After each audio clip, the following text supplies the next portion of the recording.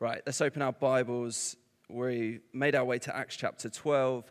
We're working our way through the book of Acts, and Acts is essentially the first 30 years of the church as it was born after Jesus rose again. And really, it's described as often as the Acts of the Apostles, so the early disciples and what they did. But really, it's the Acts of the risen Jesus, seated on his throne. It's him having sent his Holy Spirit to work and to build a beautiful church and make a beautiful bride for himself. So it's that Jesus, he has risen again. He hasn't stopped working, but he is continuing to work. And 2,000 years later, Jesus is still at work. And we see that all around the world. We see the global church at work, loving God, loving people.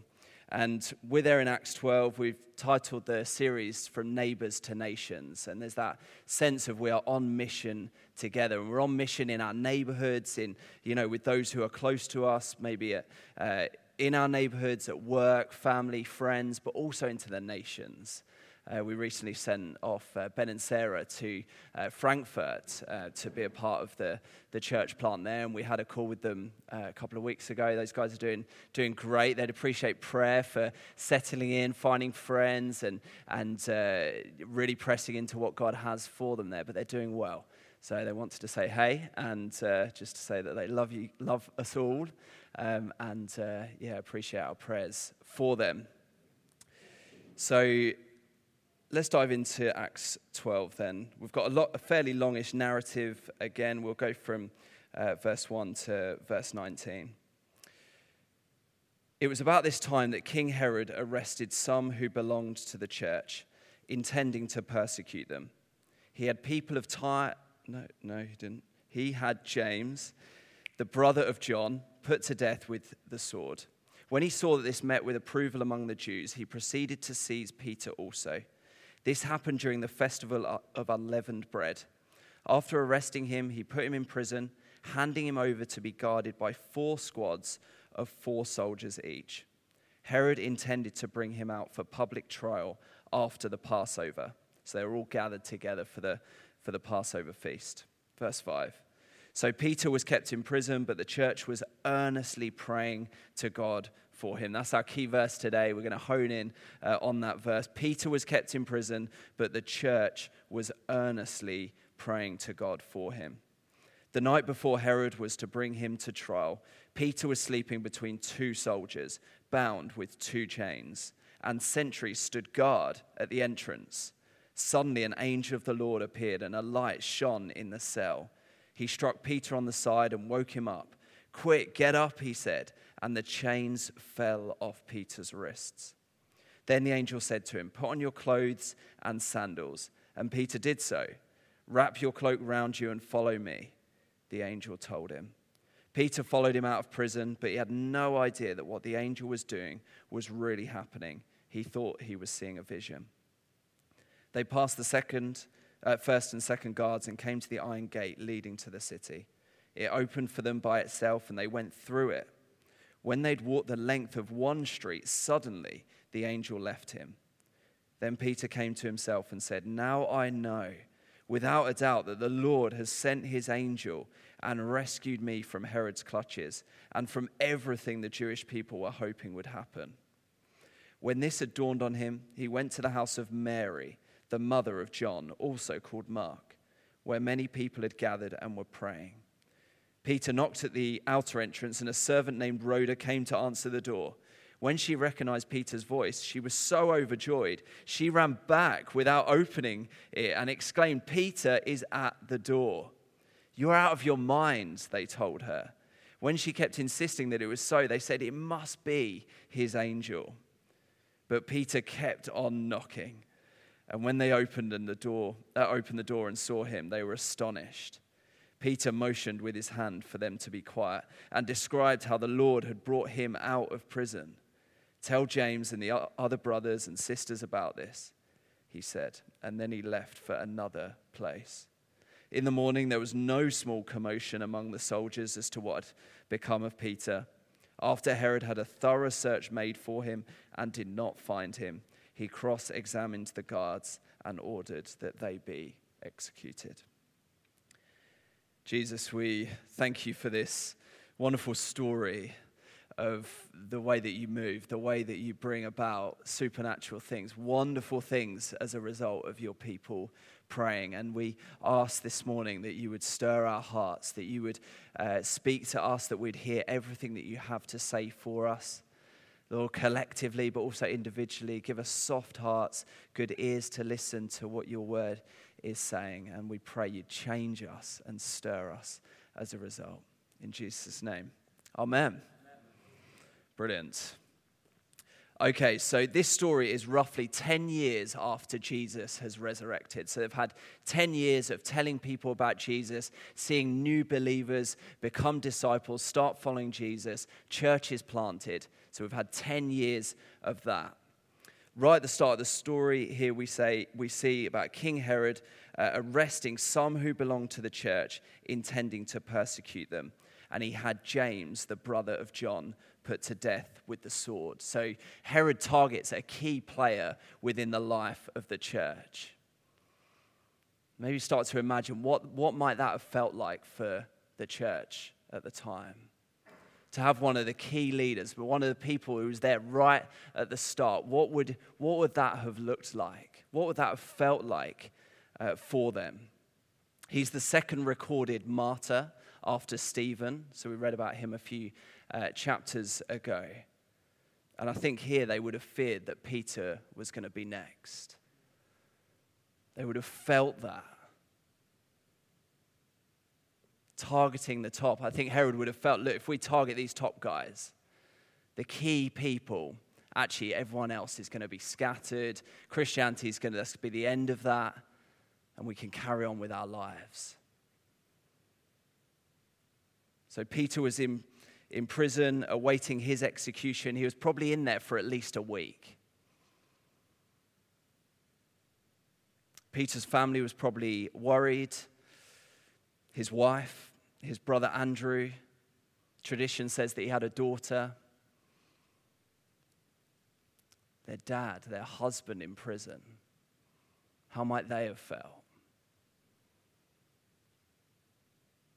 I wonder what you might be tempted to do in this situation. Would you be scrambling around, checking your bank account?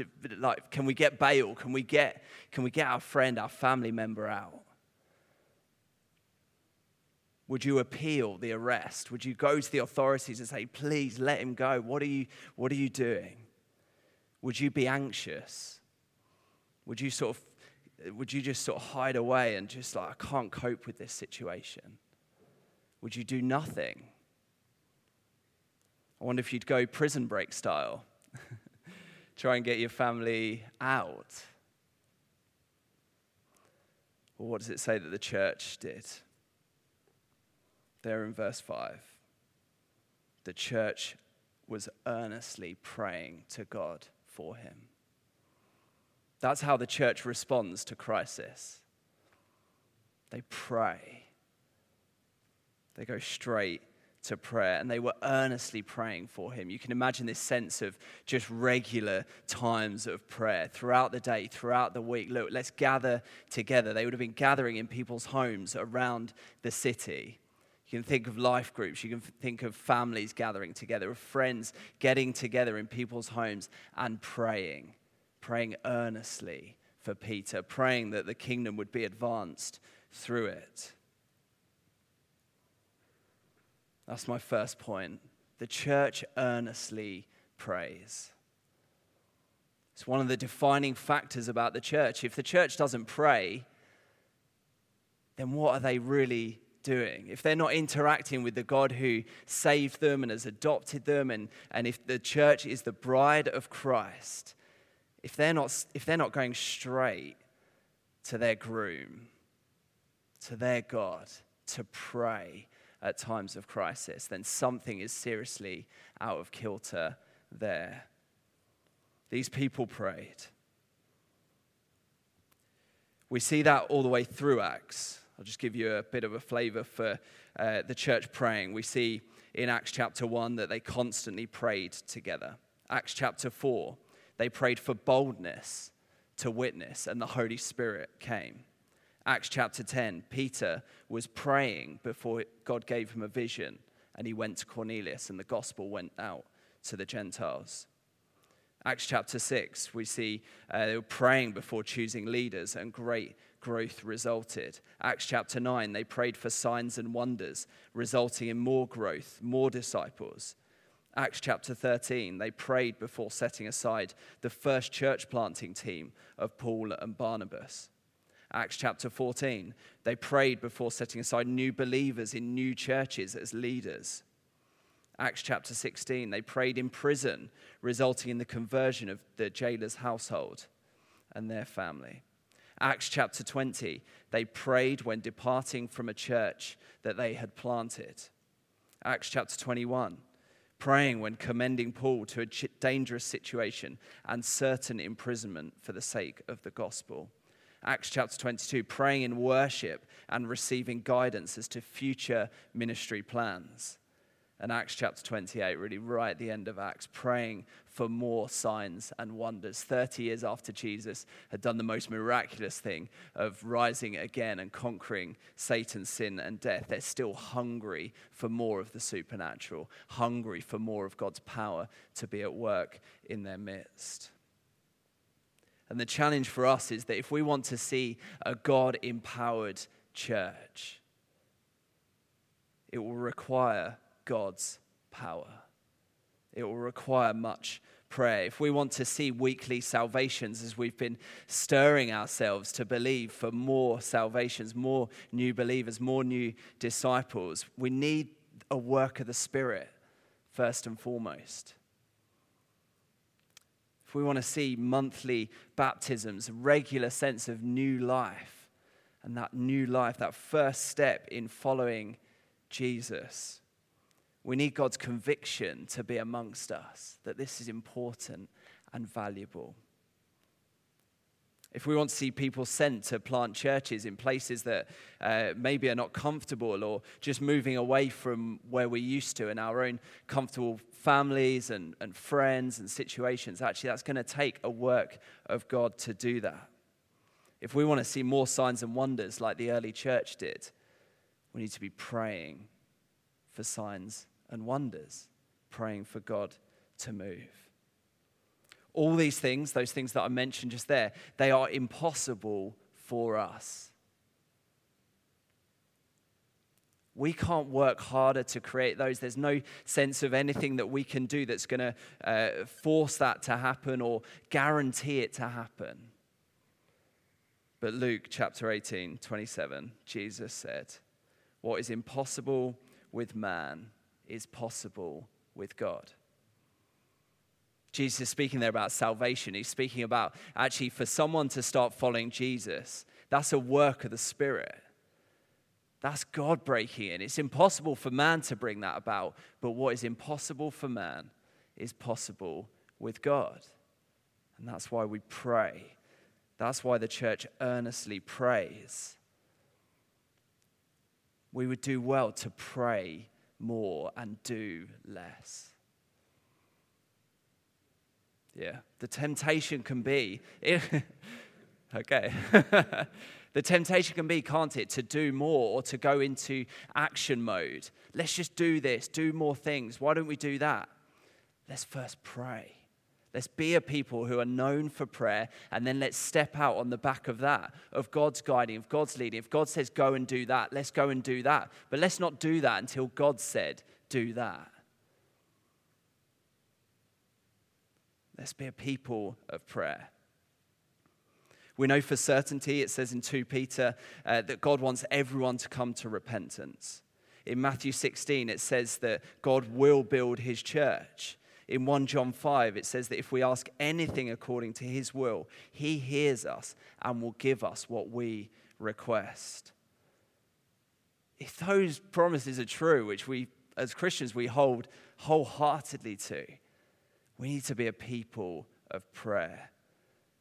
That's really exciting, to take hold of those truths. We might, in our dark moments or just on our own, think, I haven't got the faith for that. But often when we gather with other Christians to pray, our faith rises. Our sense of expectation of what God is going to do rises in our hearts. And we start praying prayers that we think, I didn't realize I had faith for that. But God, would you do it? So we see the early church. They're a church who prays. We see the church throughout history has been earnest in prayer. So come with me to 1949, to a small cottage by the roadside in the village of Barvas in the Hebrides. In this cottage lived two elderly women, Peggy and Christine Smith. They were 84 and 82 years old. Peggy was blind and her sister almost bent double with arthritis. So because of these things, they couldn't attend public worship. They couldn't attend a gathering like this. So their humble cottage became a place where they devoted themselves to prayer. To them, during this season, came the promise from Isaiah 44, where God says, I will pour water on the thirsty land and streams on the dry ground. They sensed God speaking about revival, about God moving and doing something new in their midst, in their generation. And so they pleaded day and night in prayer. One night, Peggy had a revelation along those lines that revival was coming and the church of her fathers would be crowded again with young people. She sent for the minister, the Reverend James Murray Mackey, I think, and told him what God had shown her, asking him to call his elders and deacons together for special times of waiting upon God. What wonderful, bold ladies. Call the minister. Come on, we need to be praying. The minister did exactly that. And one night, as they were gathered waiting upon God, a young deacon rose and read part of the 24th Psalm. Who shall ascend into the hill of the Lord? Or who shall stand in his holy place? He that has clean hands and a pure heart, who has not lifted up his soul unto vanity, nor sworn deceitfully, he shall receive the blessing from the Lord. Turning to the others, he said, Brethren, it seems to me just so much humbug. So that's just something that's false. It's false. He was sensing a falseness in his heart. To be waiting and praying as we are, if we ourselves are not rightly related to God. Then lifting his hands toward heaven, he cried, O God, are my hands clean? Is my heart pure? He got no further, but fell prostrate to the floor. An awareness of God filled the barn, and a stream of supernatural power was let loose in their lives. The beginnings of revival. And they experienced 3 years of this sense of supernatural power, of the presence of God in their midst, in their homes, in their church gatherings. There was a hunger for God.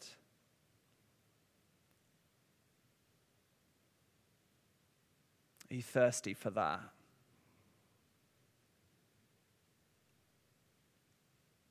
For more of God? For God to move in that sense. In that, there were salvations in that. There was lives being recommitted to God. There was healings. It was a great witness. It was God breaking down barriers that people had put up to him. God just breaking them down one after the next. God, we need you to do that. God, we need you to do that in this time, in our generation, in this community, in our neighborhoods, at the UEA. We need you, God, to break in, to bring down the walls.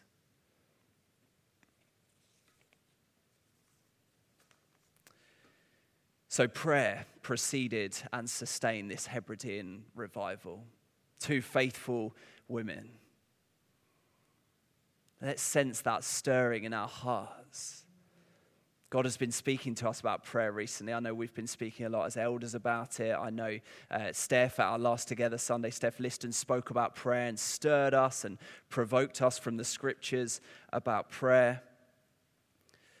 It was described at this Hebridean revival that it was persistent prayer. It was prayers of necessity, audacity, daring and agonizing prayer. They called it travailing prayer, and they talked about Galatians 4, where it says, "My dear children, for whom I am again in the pains of childbirth, until Christ is formed in you." That's Paul speaking about just a hunger for the people, a desire to see God formed in them, and it led him to prayer. These stories provoke me to prayer.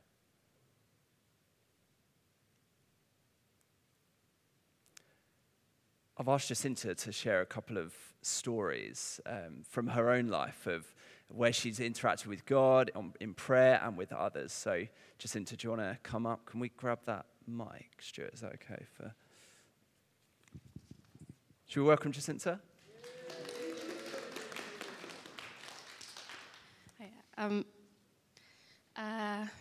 So thanks, Paul. I've got two testimonies. Hopefully it won't be too long. Of just kind of prayer being answered in different ways. So a few years ago, I had a couple of part-time jobs, and one of them was in a bakery, which sounds really like idyllic and lovely, but it was actually a very, very horrible place to work. The person who owned it was very kind of mean and really wanted to squeeze maximum efficiency out of all the employees at all times, and it was like very toxic, very difficult place to work. And I was like, oh, this is really hard. But, maybe God is calling me to be here, to be salt and light and, showing a different way and changing this toxic culture and all this stuff. But then at the same time, it was like very horrible. And I was just going back and forth with this. So I took it to Life Group at Beth and Jamie's house. We prayed about it together. They were like, okay, we need to pray about this. And I think Beth, well, definitely someone there prayed, God, I pray that you would just open the doors that need to be open and close the doors that need to be closed. And I think it was the very next day I was fired. I had an email that was like, yesterday was your last day working for us. Don't come in anymore. You'll get paid till the end of the week, but don't come back. And it was such a relief. And I think, that was probably one of the quickest, most clear answers to prayer that I've ever had. That was like, there is no doubting what this answer is. And it was definitely the right thing. I think a great example of pray more, do less, because I was kind of starting to make my own little plan. And, we make plans in our heart, but God establishes our steps. And I was thinking, oh, maybe I'm supposed to be here. And actually God was like, no, get out. So I started another job. And on my commute, there was this building that I walked past that reminded me of Sim's boss. It didn't look like him, but it reminded me of him. And I just started praying for him every day. And they had opened a new coffee shop recently, so I was praying for that and praying all these various things, usually twice a day on my walk to and from work. And I was kind of this is very unusual for me. If anybody knows me well, you know that I really, really struggle with organization and remembering things, and usually I really struggle to pray persistently for things because I just forget.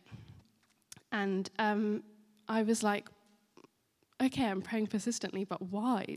I don't really know this guy, and I'm praying for him twice every day. And why aren't I praying for my sister or someone closer to me or all this other stuff? But I just kept on doing it. And then lockdown happened, so I wasn't going into work anymore, so I just stopped and completely forgot about it because I didn't have the visual cue right in front of me. And I thought no more of it. But actually, when Sim and his boss had to close the coffee shops because of lockdown, they prayed together. And he's not, Sim's boss, isn't a Christian. Complicated. But they prayed together. And then when they were able to open the shops back up with social distancing and just doing takeaways, Sim's boss was like, oh, well, if we prayed when we closed the shops, we better pray when we open them again. And they prayed together again. And I had been praying that, he would be reaching out to God, and that he would be seeking God in his business, and that there'd be prosperity in the business, and that he would know that that was attributed to God and to Jesus at work. And Sim would be coming home during that time and being like, I took a record amount of money today. And then there was be a new record the next day and the next day. And obviously there's a whole, I don't want to get into prosperity gospel or anything, but I had prayed that would happen, and that it would be rightly attributed to God. And that they would be welcomed in the communities where they open new shops. And it was insane, the people in the community and their dedication to even walk across the city after they had moved and come back and get their coffee there. So that was then. But it didn't really occur to me that was answer to my prayer, because I had kind of forgotten that I had been praying for that for such a long time. And then I was like, oh, I was just thinking this is really weird and bizarre. And then I was like, oh my goodness, I actually prayed for this man and for this place twice every day for over a year. And even now, there's testimony of staff like Johnny and Sarah, pals with one of the staff there. I know that Johnny's shared his testimony with him, that they've been having great conversations. And there's another girl who I think is at St. Tom's right now, who was just saying to Sim, oh, I've decided to go to church this Sunday. And it's so amazing. And yeah, I think it's something where obviously when I was at the bakery and I had that, it was the next day, that answer, and it was so clear. And this, for a long time, I didn't even think that this could be my prayers being related to it. And it's still kind of open-ended. And obviously we're putting more prayer into it. And it's what is God doing here? And yeah, I am able to tell this testimony now as this is a testimony of an amazing answered prayer. But even while it was being answered, I didn't realize that. So there could be times even now where our prayers are being answered and we don't even recognize, because we're maybe looking for a certain different answer. And God is, working and doing amazing things.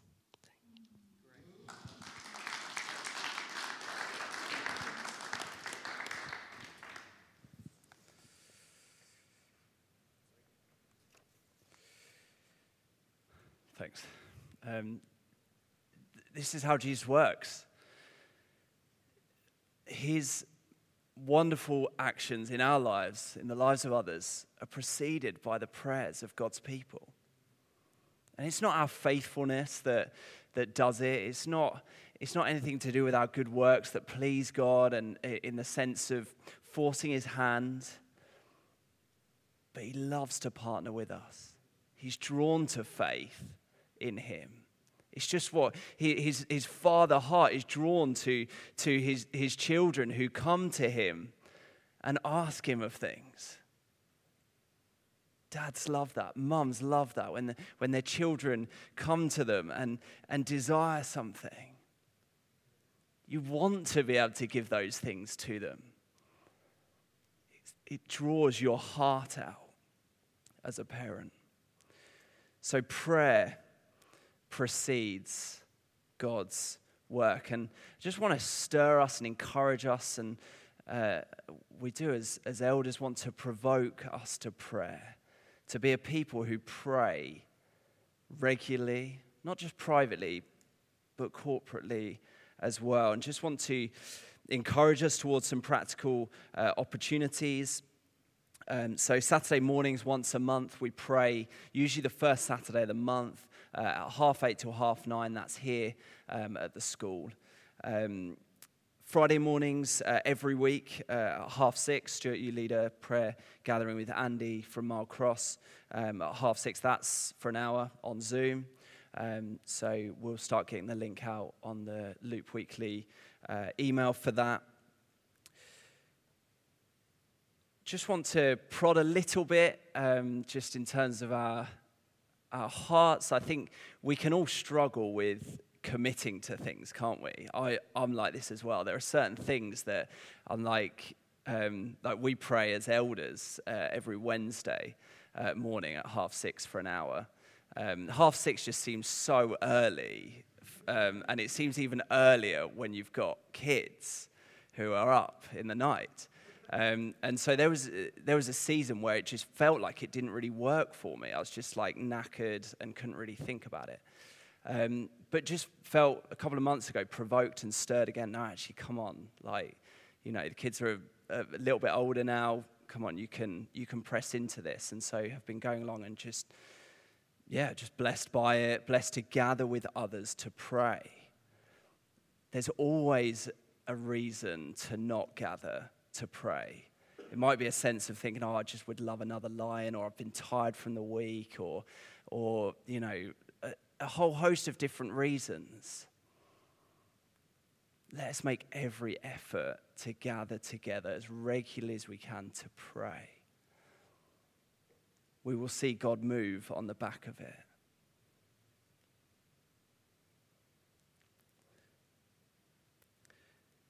Maybe those gatherings you can't make. You just literally physically can't make them. Not because you're still in bed, but because you just can't do them. Don't give up so easily. Let us know what time would work for you. Let us know. Let's get a group of people gathering to pray with you regularly. Come on, let's not give up. Let's not put things in place. Let's not just go, that doesn't work for me, so that it's just off the cards for me. No, let's pray together. Let's do everything we can, because we want to see God glorified. We want to see people saved. We want to see this community, the lives of our neighbors, our friends, family changed with the gospel of Jesus Christ. And I know you want that as well. So God would want to stir us. Let's seek him for that. Let's ask and we will receive. Let's knock. Come on, let's be persistent in our praying. God loves that.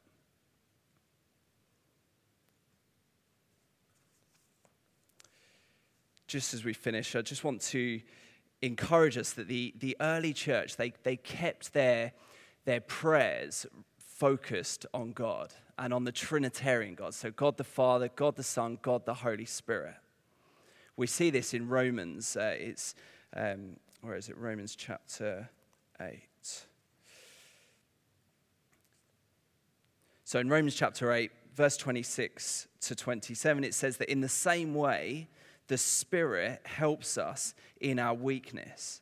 We do not know what we ought to pray for, but the Spirit himself intercedes for us through wordless groans. And he who searches our hearts, that's God, knows the mind of the Spirit, because the Spirit intercedes for God's people in accordance with the will of God. It's the Holy Spirit being involved in our lives, in our prayer lives, stirring us to pray, praying on our behalf. The Spirit helps us in our weakness. The Spirit himself intercedes for us. It's so precious, the Holy Spirit being involved in our prayer lives. We then read just a couple of verses on, verse 31.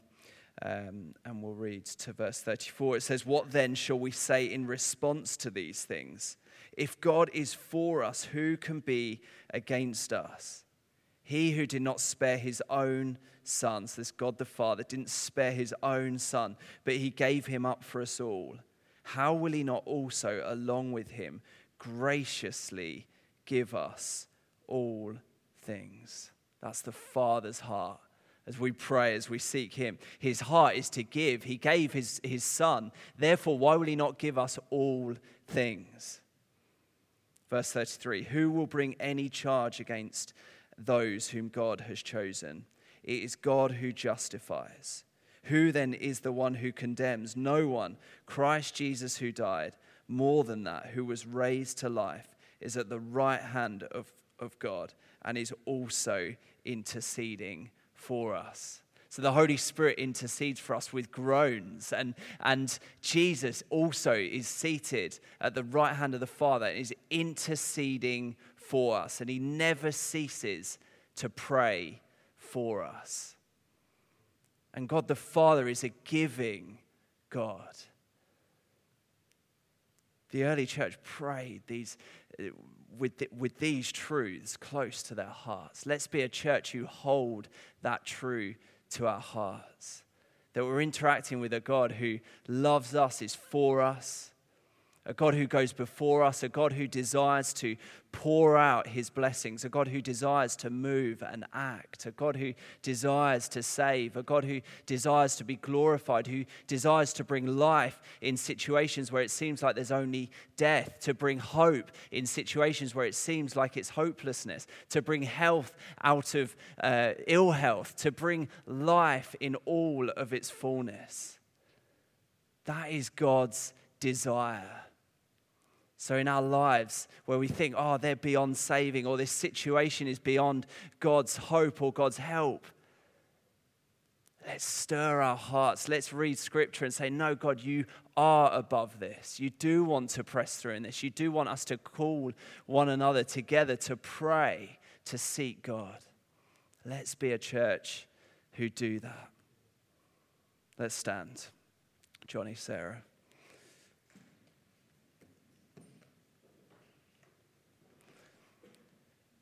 Let's follow this up in our life groups. Let's obviously be praying in those groups as well. If you're not in a life group, get in a life group. There are weekly gatherings where we get to do life together, encourage one another, talk about this stuff. How are we going to work this out in our lives? What barriers are there in our hearts and our lives that stop us from gathering with others to pray? So let's do that as well. But Jesus, we pray for your help in this, that you would stir us afresh. Please lead us as a church. We really ask for your blessing and for you to be glorified, Jesus. We ask for that in our lives, please. As that guy in Scotland prayed, Lord, that he wanted to be pure before you. He wanted to have a right heart before you. Jesus, we say that for ourselves as well, Lord. Please purify us. Please purify us.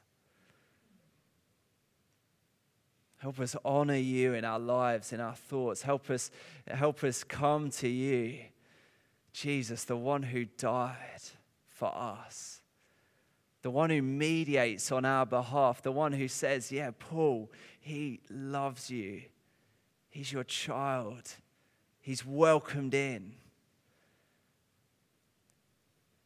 You're a wonderful Savior, a wonderful Father. Thank you so much that you intercede for us. And even now, Lord, as we pray, as we worship, we are joining with you.